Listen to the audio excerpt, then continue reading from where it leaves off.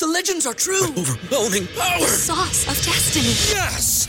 The most legendary sauce has arrived as McDonald's transforms into the anime world of WickDonald's. The greatest flavors unite in all new savory chili McDonald's sauce to make your 10-piece Wick Nuggets, fries, and Sprite ultra-powerful. Unlock manga comics with every meal and sit down for a new anime short every week only at WickDonald's. Ba-da-ba-ba-ba, go! At participating McDonald's for a limited time while supplies last. Welcome to the Vault Podcast. Classic music reviews, presented by IV Creative. Now, here's your hosts, B. Cox and the crew. Greetings and welcome, ladies and gentlemen, to another edition of the Vault Podcast, Classic Music Reviews. Presented by IV Creative, it's a perspective of the classics from a fresh point of view. We appreciate you for taking your time and lending your ears to our perspective. You could be anywhere listening to anything, but you're right here with us, so we thank you. With you today is yours truly, B. Cox, and once again, I'm manning the ship solo for this week. No crew with me again this week, but hopefully we'll have him back on again soon. Shout out to the crew out there handling their business. And of course, I'm here to chop it up over the classics. Once again, on another week of the Vault Classic Music Reviews. Gotta stop and, of course, give shout outs to everyone outside. We talked about it last week about the reception that we've gotten, in January being a very, very good month for us. And I have to say it again, so far the month of February is getting off to a rousing start. Been great number-wise, the things we've been saying. Of course, shout out to all the listeners everywhere. Special shout out to my international listeners out there in the UK, in Australia, Germany, France, also in India, Brazil, Chile, Peru, Mexico, Canada, of course, as well across the border. Got to thank all y'all as well. And, of course, across the United States. Special shout out to those listeners out there in the Empire State, New York, Massachusetts, California, and then, of course, right here in my hometown, D.C., and Maryland and Virginia as well. And, of course, shout out to the state of Ohio, man. Y'all been showing some love as well. So thank you for tuning in to us. We do everything here for you. And we love to hear your feedback, of course. Just make sure you're interacting with us on all the socials and continue to send us those emails. Join us on Twitter, Facebook, and also on Instagram. We love being able to interact with y'all, and we love the interaction from everyone who listens to and partakes in the show. We like to chop it up over the classics on the Vault Classic Music Reviews, and we always like to go back in time, and today we go back 20 years, and this is a good one that I've gotten a lot of positive feedback from people that found out we were doing this album today. It's released 20 years ago, actually yesterday as of this recording. Of course, I'm talking about none other than Mr. Tony Stark himself, a.k.a. Pretty Tony, Ghostface Killah, and his second studio album, Supreme Clientele, released February 8, 2000 on then Epic Records. Whoo, man. We've gotten a lot of good feedback from this from a lot of the listeners.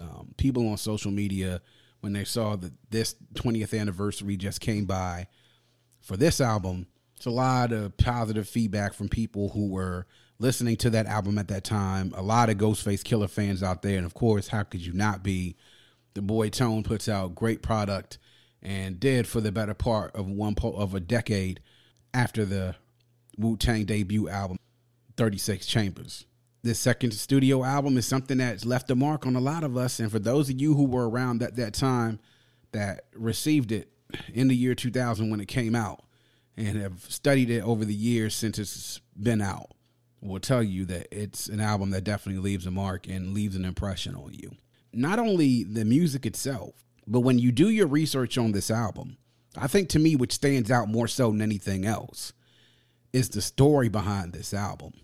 It is quite intriguing, and I did quite a bit of research leading up to this album this week. It's an amazing story when you start getting into the granular details of things that happen. So, first, we're going to go ahead and get into the particulars as we do every single week with these albums that we reviewed. The who, what, where, when, and why.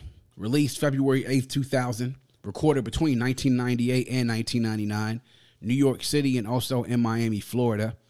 Runtime of 64 minutes and 10 seconds, which for all the tracks that are on here, including skits, seems very, very short. And it's a great job of them not making this album way too long. Label, of course, we said is Epic Records and picked up by Sony and Razor Sharp Records, LLC. Producers on this, executive producer, you already know who it was. It's your boy RZA.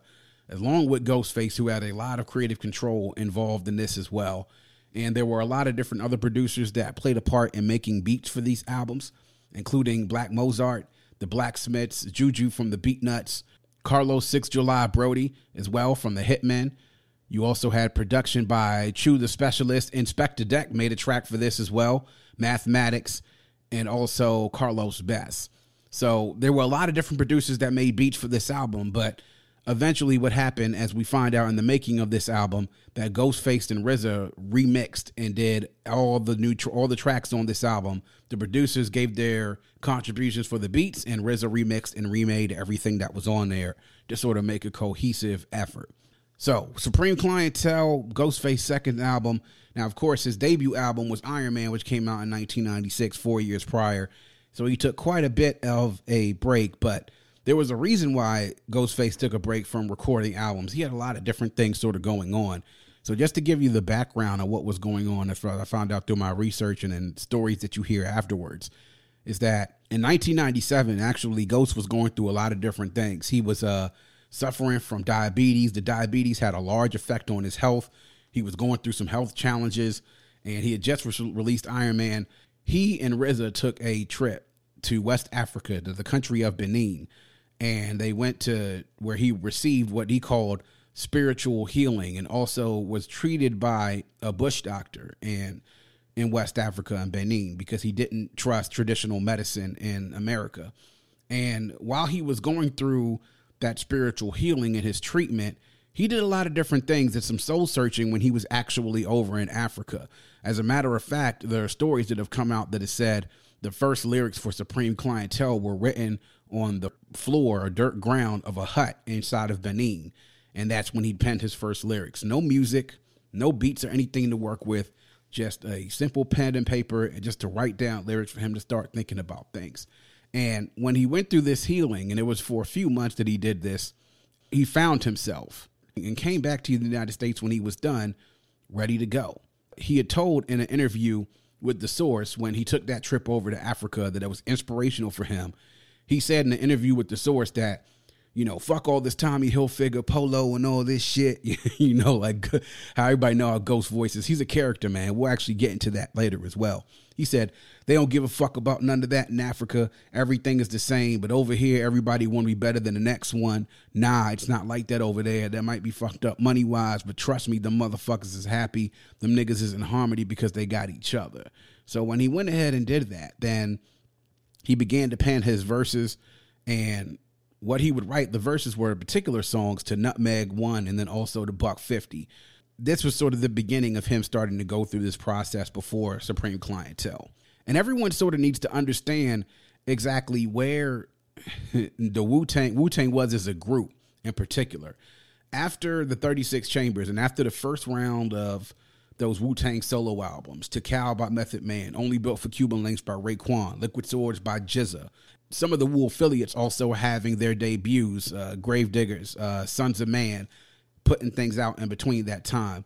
RZA sort of got, with the second round of Wu-Tang debut albums, getting different producers to handle different projects, with Method Man's second project, which was To Cal 2, and also Raekwon's Immobilarity, and a lot of other projects coming out around that time. He specifically wanted a hand in doing Ghostface's second album. He had sort of taken a step back when it came to primarily producing the tracks himself, but he wanted a hand in this one in particular. And you can see his footprints and his influences all over this album when you take a look at it.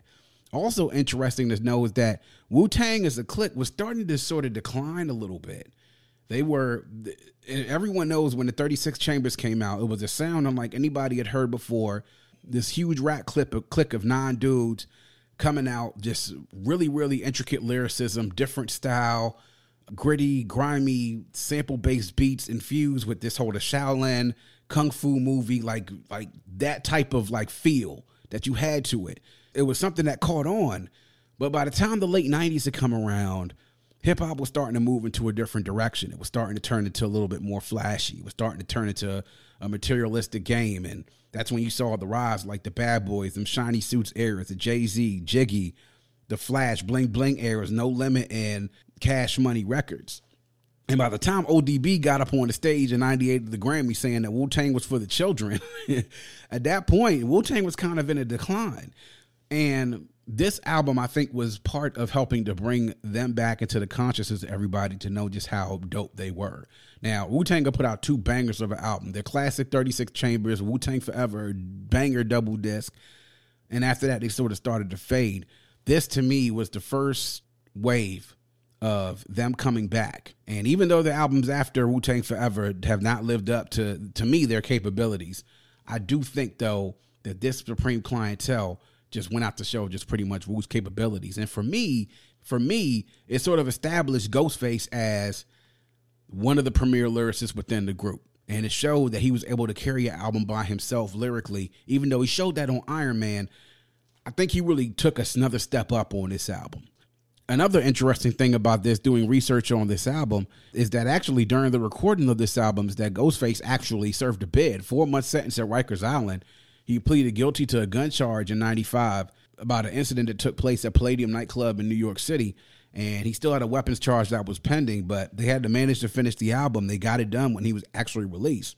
He started working on it in 98, and then they had to stop because he had to do this 4-month bid in Rikers Island. Another thing that adds to the intrigue of this album as well is that in the fact in the mid-90s that RZA had a flood in his basement studio that resulted in the loss of a lot of recording equipment and about a few hundred beats. A lot of them were unfinished.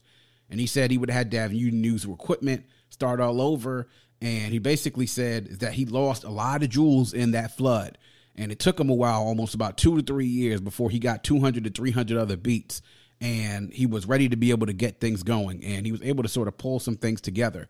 He really is the architect of this album. Even though he only produced, and producer credit-wise, it shows up only 4 beats.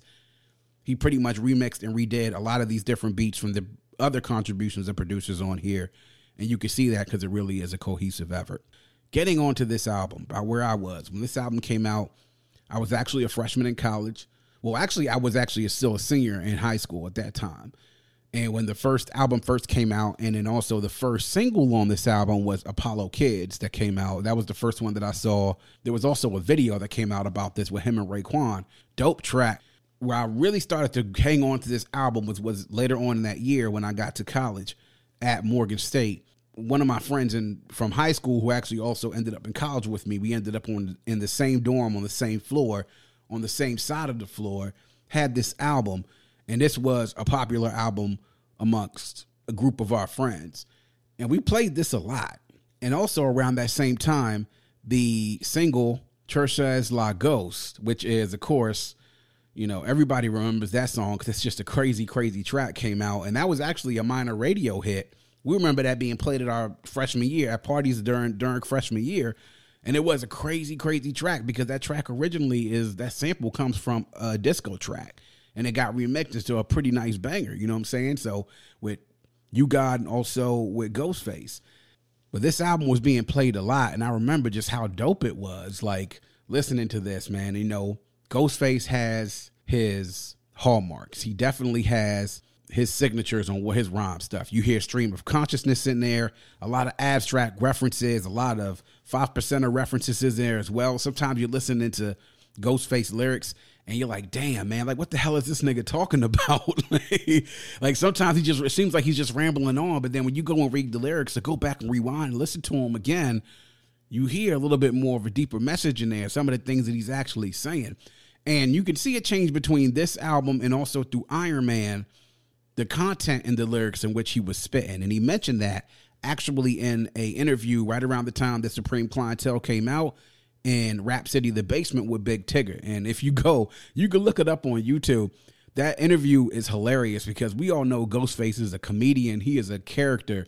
And him sitting around fucking with Tigger doing a lot of the things that he was saying, like, he brought in a bag and he told Tigger, asked him what's in the bag. He said, yo, man, it's a dead body in the bag, man. He's like, yo, for real, that's my word. And he was messing with Tigger. Then he pulled out the whole you know, the Joe Pesci line from Goodfellas during, like, yo, why am I funny, man? Am I funny to you? What am I, a clown? Do I amuse you? He was sitting there messing with Tigger the whole interview, but he dropped a lot of gems during that. He also mentioned this one line coming up where he talked about lyrics, in particular at that time, what he thought about the game, and then also what he thought, how his lyrical game needed to progress in the making of this album, and here it is. Talk to me about lyrics. It's like the game right now, it's like everybody is like on one, it's like they on a different level than how it was back in the Kane and Bismarck days and all that, Rakim days, you know what I'm saying? It's like back then, it's like them brothers didn't even have to curse in their rhymes. It was basically MCing. It was the fun about it. Now you got brothers like everything is about guns and cracks and, you know what I mean? Even though we live in that, you know what I mean? Whatever, but it's like what happened to the fun of it. And that's how come when I be throwing my darts now, it's like, I don't like to say, like, talk about too much ice and this and that, you know, guns, and I done brought all that to the table. So I'm one of the brothers that try to keep it moving on, though. But as far as right now, it's like the game is kind of twisted, though. You know what I mean? But, you know, you got a lot of people living, I guess, you know, the guns or whatever, but it's like, it's time to go back to the foundation of it. You know what I'm saying? Where you should be happy to hear the bridge when the bridge come on. You know what I mean? Stuff like that. And there you have it. So you saw he had a different approach when it came to lyrics. He really wanted to, as he said, sort of get back to the essence. And to me, this is where I think he stepped up a little bit when it came to his lyric game, man. You can see that a lot in this throughout this whole project. Man, listening to the project back then, I thought like, man, this is really a dope ass album.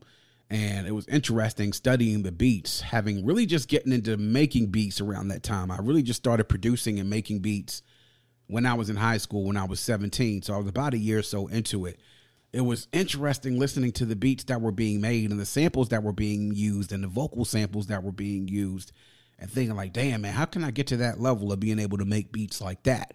I wouldn't learn until many, many years later. And even then, my beats weren't to the quality that were up there, but we're talking about some A1 producers that are up there. We're talking about, you know, Mathematics, also RZA, Juju, of course, 6 July, all these guys that were were producers that were dope as fuck that I knew I wouldn't be able to get to that level, at least not anytime soon. Listening to it coming up this week. Wow. I didn't think that you could feel much better about an album, but I hadn't heard this album in full in about a number of different years. I want to say I probably hadn't sat down and listened to this album from front to back all the way through in about, I would say maybe 6 or 7 years. And I was listening to it this week, and I listened to it one day, and I think every day after that, I listened to this album every single day afterwards because I couldn't stop playing it. Because every time I would play it, I caught something else, lyric-wise or beat-wise or some other element that made me stop and say, damn, man, wow. Like, listening to this album now, visually, let me paint the picture for you. Anybody who's played Street Fighter knows Dalsum, okay? The Indian character, the dude, real skinny, arms would stretch, legs would stretch. And of course, he had that Yoga Fire and Yoga Flame. This album is the audio manifestation of Yoga Flame. Just a long, continuous stream of fire. And it's heat. I feel even much better about this album now than I did 20 years ago. And studying this, it's like, wow, man, there's so many things that I didn't catch. My 18-year-old self didn't catch back then. And now being 38, listening to it, having now listened to hip hop now for so long and being involved in the game and having written lyrics and also produced, catching so many different things that happen. It's like, damn, yo, this shit. This is wow. This is something that has aged very, very well. So just to sort of get into some of the tracks that I love, you got to love, of course, Nutmeg to start off. I mean, it's just really, it's a dope-ass beat featuring the RZA, and it's a great way to sort of start the album out. You know, you got prototypical Ghost, and then right after that, you follow up with One. And I think One may actually be one of two favorite songs on here. It's a dope beat as well, man. This was done by Juju, and man, the lyrics on here and then that vocal sample of that One just sort of catches you. It was hypnotic sort of and changing. And you got Ghost, of course, spitting Apollo Kids, I've mentioned those before, man. Anytime Ghost and Ray connected, man, there was a time period from like 95 to like 01, 02, 03 when you had those two were connecting, and it was literally like peanut butter and jelly, like vanilla ice cream and caramel, like chocolate and vanilla.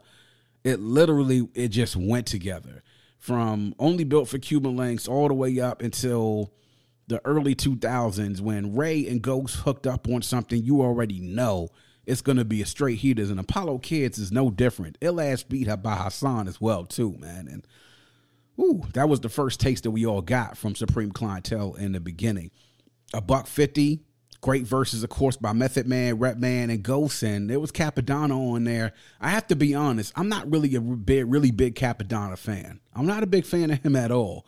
I think he has some dope lyrics, but I've never really been a big fan of his flow because I feel as though it's inconsistent, man. And so I wasn't a big fan of Kappa. I know some people swear by him, but I wasn't a big fan of him, but you know, he does have some ill ass things he be saying, but it's just sometimes it's like, damn dog, like your flow's so inconsistent, bro. Like, come on. Mighty Healthy was, that beat by a law of mathematics. And then the game that you hear spit by Ghostface in there, man, it's crazy, man. Stay True was produced by Inspector D, ill ass verse, ill ass beat by Deck. We Made It is probably my favorite track on here because of all the different offerings you get by both Superb and then also by Ghostface. And that second verse by Ghostface is just crazy. Of course, we mentioned Church as La Ghost. Crazy ass track, man. You still play it to this day. It still goes even back then. And then to close out everything, Wu Banger with Jizza, Capadonna, Master Killah, and Raekwon, man, just sets things off perfectly. But those are really my favorite ones. But there's not a bad track on here. I definitely appreciate, though, one that I didn't leave out. I didn't mean to leave this out, but this is one of my favorites as well, is Malcolm. And you hear that Malcolm X speech in the beginning and those clips from these Malcolm X speeches, and the story that's sort of being weaved as on Malcolm is about as underrated a part of this album as any other, because this sort of gets into the point where you see, which is one of Ghostface's most underrated parts of his repertoire, and that's his storytelling. You saw it on Iron Man. You see it again on a couple of songs here where he's telling you a story, and then before you enter the verse, you sitting there nodding your head, and you're like, damn, yo, son really telling a story about something, and he's driving home a message. You get the same exact thing on Malcolm, and that's just by True the Specialist, that beat. My goodness. This whole thing slaps, man. Oh, I mean, they're really great things, but I definitely appreciate Malcolm now more so than then. But this is sort of get into some of the beats that some of the sample credits, of course, in this album. You see Nutmeg had a sample of It's Over by Eddie Holman. You had one with You Roam When You Don't Get It At Home, The Sweet Inspirations. Apollo Kids had that sample by Cool Breeze by Solomon Burke. $150 had Hard Times by Baby Huey. And Mighty Healthy had samples of a lot of different ones. Wish That I Could Talk to You by The Silvers. Synthetic Substitution by Melvin Bliss. Funky President by James Brown. Nobody Beats the Biz by Biz Marquis. And then, of course, there was dialogue from the Kung Fu movie Shaolin Rescuers. Always a staple in the Wu-Tang and RZA-based production that you see there's some sort of Kung Fu movie influence and some sort of clip from a Kung Fu movie in there. Stay True had a sample from Terry's Tune by David Axelrod. We Made It had I Hate I Walked Away by Syl Johnson. Syl Johnson, classic soul singer. Iron's Theme as an intermission had Free Again by Gap Mangione. Malcolm had a sample of Going in Circles by Isaac Hayes and dialogue from Malcolm X's After the Bombing speech. And Church as La Ghost, as we mentioned before, had samples of Church as La Femme by Dr. Buzz's original Savannah Band, Greedy G by Brentford All-Stars, and an interpolation of I Get Down on My Crown by Wu-Tang. Just to talk about some of the guest features that are on here. Of course, you had RZA. RZA had at least, I would count at least two or three verses on here. I believe it's actually 3 verses. And to me, one of the best verses he had on here was on Stroke of Death. I mean, I don't think I've ever heard a verse like that from RZA. I mean, I really do think that was probably the best RZA verse that I'd heard in quite some time. And it wasn't long at all. Like, it wasn't something that, a verse that you saw and it was just like, it was just like, bam, a quick 16, and he threw it out there. You know, like Smack the Girl, Bail Bonds Man, the Stripped of 18 Bronze Man. Like, it's just the way he started that, man. I haven't really been like the biggest fan of RZA and his rapping, but he spit an ill-ass verse there. Raekwon, of course, you can't go wrong with Ray, man. Ray was still and had his fastball back then. I mean, he never really lost his fastball, but he was right there at the top of his lyrical game in Apollo's Kid and then also on Wu Banger. Method Man, ill verse, man, on Buck 50, and Redman, his verse on Buck 50. To be able to hear Method Red again and to hear Red on the track with Ghostface with Method Man, goodness, man, that Buck 50 was one of my favorite tracks. You had also 60 Second Assassin. Superb had a couple of different features on here as well. And it's actually crazy because there was a dispute right around 2004 that Superb, who was a member of Raekwon's American Cream Team, said that he had ghost written the entire album of Supreme Clientele. And people sort of brought that up. And so, you know, Ghost said and responded, like, you know, he heard that people said stuff like, yo, that Superb actually wrote the album. He was like, nah, man. He said, yo, that's mine. Like, yo, this whole thing, like, yo, he didn't write this, you know. It was just like, he said, I can't see what songs he did write. You know what I'm saying? Everything that he done, like, these are my stories. Everything's based upon me. He ain't write this. I wrote this. But Superb has some nice verses on here as well. It's ironic that would come up, that he would say that, oh, he wrote the whole joint, man. But I don't really believe that. He did have some dope ass like features on here. Underrated part about this, man, is the skits. The skits always on Wu-Tang albums are always crazy because there's always a mix of comedy and that things that always keep you laughing. You know, the big thing about, you know, Woodrow the basshead, that was actually Superb as well on that track. He actually was acting as Woodrow the basshead, you know, talking about he wanted to get his 2 cracks and be on his way. And then the one, who would you fuck? I mean, I think a lot of groups of guys have gotten together and had that conversation. Like back then, I think when they was talking about most of those things, like, yo, definitely like, yo, Lil Kim or Foxy, you know, Nia Long or Jada, like, yo, if you was in a group of guys, man, guys had that conversation. And it's just crazy they put that on a skit, knowing that they were in the industry, you know what I'm saying? But they did that. That came before Child's Play. The Clyde Smith one, to me, I think I listened to that, and I think I played it like 2 or 3 times in a row because I cracked up laughing like hell listening. Now, Clyde Smith, for those of you who don't know about this skit, was Raekwon, having his voice altered, pitched down, where he was acting like he was this dude who was in jail, like this OG in jail, and this this OG, and his real name was Clive Smith, and this was actually something they used to get back to talk about 50. Now, 50's in his song, I believe this was a song in 99, How to Rob. He had talked about, you know, a song about robbing a lot of different other rappers, and he mentioned some members of Wu-Tang Clan. This is a response using Ghostface albums with Raekwon's voice to respond back at 50. You know, he's talking about some, you know what I'm saying? Like, yo, if I'm going to hold it down, I'm going to hold you down. You know what I'm saying? If you ask me something, I'll give you something. Man, I'll knock your bitch ass out. You know what I'm saying? Word to life, God. Shit. It is just hilarious, man. And supposedly 50 responded back to them later on a mixtape. But, you know, funny ass skits on here. Really, really creative. And what you get here on this album is just really great lyrics, great flow by Ghostface. And the thing is that you see his same flow that you sort of get. It seems stream of consciousness. It seems abstract. But when you dig deeper into what it is that he's saying, you can't help to just know it's just that, damn, this is some ill-ass lyrics. And then you get into his flow. And his flow, to me, is the best part of the package that he brings together. His flow just fits on any type of beat. All of these beats on here seem like they were tailor-made for him. And that's sort of the approach I think that RZA was going after when he decided to remix and redo these beats to sort of make everything fit. It was cohesive. A cohesive effort, and it seemed like all of these beats were tailor-made just exactly for Ghostface to do his thing. And the flow on here, my goodness, I would say that the flow on here is better than it was on any one of his other efforts, because this production, I think, is better than any of his other previous efforts as well. And the guest spots on here are not overwhelming. They are just sort of in the right place. They are just enough. And it complements the album well and doesn't take this over as though you seem this is like another Wu-Tang album, because it's not. It's a Ghostface album.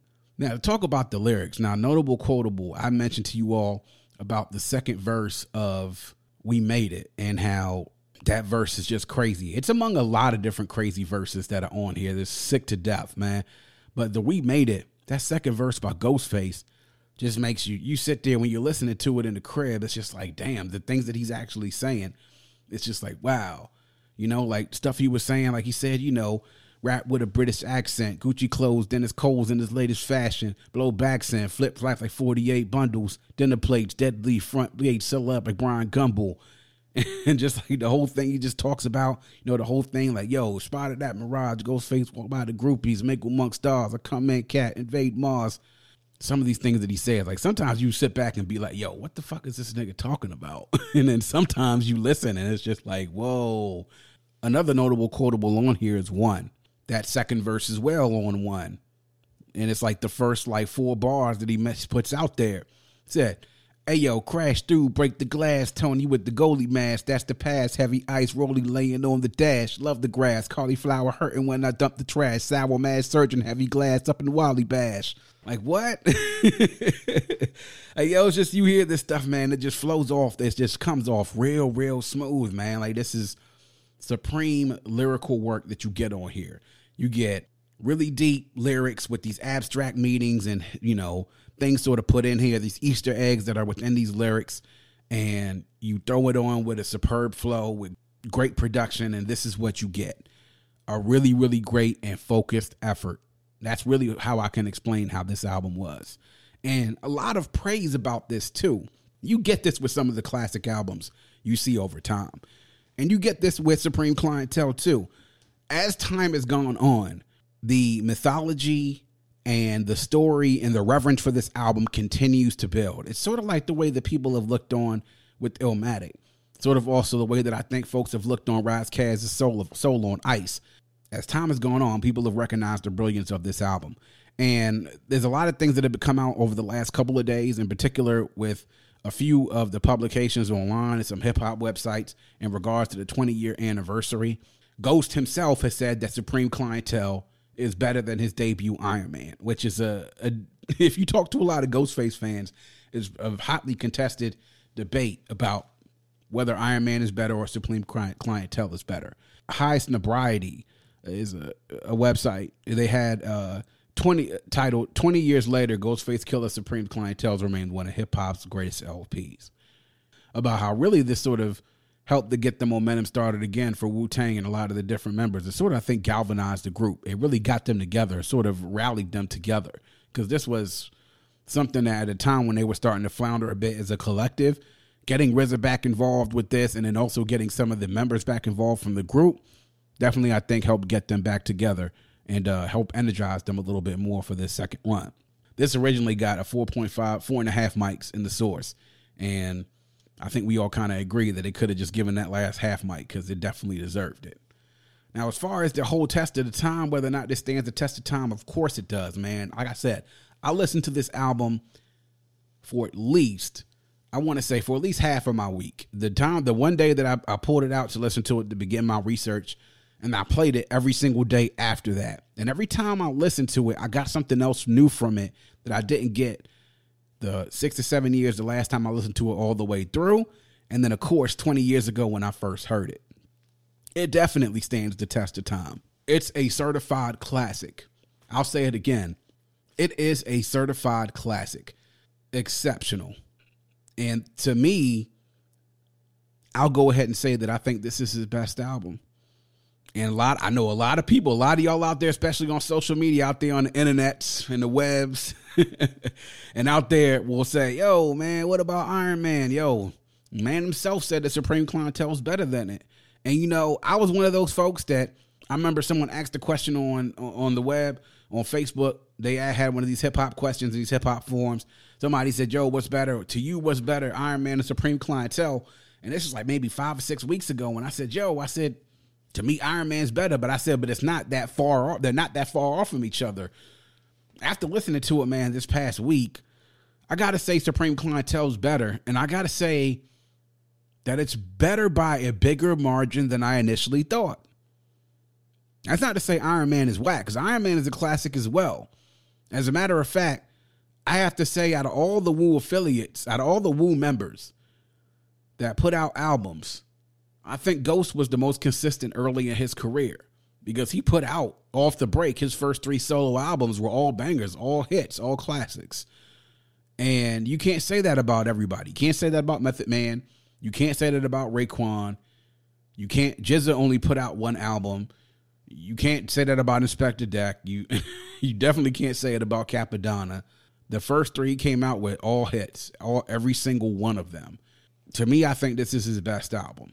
And if we're talking about the Wu overall, as far as the individual efforts, the solo albums, I'm not saying it's the best solo album that a Wu member has put out, but I'm saying that if it wasn't in the conversation before now, it needs to be in the conversation. Now, I know everybody's out there listening. You'll throw at me Liquid Swords. You'll throw at me Only Built for Cuban Links. I get it. I think this needs to be up there, right there in that conversation as far as the best solo album by a Wu-Tang member. I really do. Because listening to it this past week, it really sort of hits you just how great this album was. And kudos to RZA for pulling this whole thing together. One, from coming back from losing that much material, and then being able to put out an album and pull together a project like this to make it shine in an era when this type of hip-hop was sort of on the way out as far as it being popular, because hip-hop was starting to change as a genre into being more commercially viable, cleaner, shinier, and not as dirty and grimy and rugged as these beats are, which are rugged, and which are Wu-Tang's and RZA's staples, their signatures. This, to me, is why I think it has to be in the conversation. Because we're talking about Only Built for Cuban Links and Liquid Swords being released in 1995. Okay, bam, you're right in the middle of the era when that type of music was in and banging, when those style of beats and that style of rhyming was in and banging. This is in the year 2000 as we're going in the turn of century. The game had changed.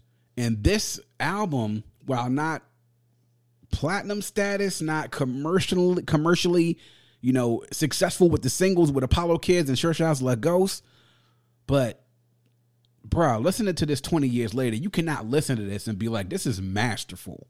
Masterful by Ghostface. Great flow, great lyrics, great production. And great offerings by all these different producers to give them their beats and then have the confidence for RZA to be able to pull it together, to put together 21 tracks of an awesome, awesome project that 20 years later still bangs. And I love the feedback that I've gotten from so many different people. So many of y'all, when we talked about it on Twitter, said that this is one of your favorite albums of all time. I had a few people tell me that this was their favorite album of all time, bar none, hands down. Not just Wu-Tang album, not Ghostface album, their favorite hip-hop album of all time. I'm not going to go that far and say that, but I will tell you this. After reviewing this now, after I hearing it in full in about 6 or 7 years, this has definitely moved up my list. Both my list of Wu-Tang solo albums and my overall list of hip-hop albums all time. Masterful effort. Bravo. I have to say that to RZA and to Ghostface and the whole team that made this album come together. It's just amazing to think about how well it's aged over these 20 years, that even after all this time, that it still bangs and still goes. I put this on in my car and I turn that volume all the way up, and you can just feel and hear that bass line and those drum breaks, and you can let those lyrics cut through all those drum breaks and hear those bars. Just like I said, it's Yoga Flame. That's exactly what it is. Yoga Fire and Yoga Flame. This is what the hell you get from this, man. This album is just crazy and it's dope as fuck. I'm running out of superlatives to say stuff about it. It's a certified classic. And I think 20 more years from now, when we look at this, we're going to continue to say the same things as we move on 20 years from now. Awesome, awesome effort by Ghostface. So, Supreme Clientele, 20 years old now, released February 8, 2000. Go check it out if you haven't heard it already. This, to me, is probably Ghostface's magnum opus, man. You got to, if you're a Ghostface fan and you haven't heard this album, you're slipping. You need to go make sure you check this out. And check out his other work as well, man, because I'm telling you, man, first 3 albums, you put them out there, they're just as good as anybody else's 3 albums out there as well. So, Supreme Clientele, go check it out wherever you can get albums, and treat yourself, man, to this masterpiece. And that is going to wrap up yet another edition of The Vault. Please make sure you are checking us out on social media where you can get to our link tree. It has all of our social media sites and as well as all of our streaming platforms. You can connect to us, anyone on there. Of course, on social media, you can find us on Instagram at Vault CMR Podcast. That's at Vault CMR Podcast. You can also find us, production company IV Creative, at IVECRE8. That's IVECRE8. And then personally for B Cox, you can get me on IG on at It's Lesson. That's at It's Lesson, ITS Lesson on Instagram. You can also get us on Facebook and YouTube, searching for The Vault Classic Music Reviews on YouTube and Facebook. You can find us and follow us there. We have a fan page and also a video page on Facebook and YouTube. On Twitter, of course, you all can find us at Vault Classic. We're active on there a lot. We love to interact with the people on there. Please follow us on there and interact with us. We love to be able to hear from you. You can email us at ivecre8@gmail.com. That's at ivecre8@gmail.com. Please send us some love, man. We love to hear from our audience and everybody who out there is listening and supporting. We appreciate all the support. And if you have a friend, tell a friend. And if you have that friend, make sure that they tell a friend. Always remember to keep your headphones on and your music loud, but not too loud. And as we close, we like to remind everyone to dream big, because dreams are the basis for creation. Always create, motivate, and elevate, because you were never destined or created to stay stationary in this life. And on that note, until next time, we say peace. Thank you for listening and coming into The Vault. Please subscribe and follow us on Facebook at IV Creative and Instagram at IVECRE8.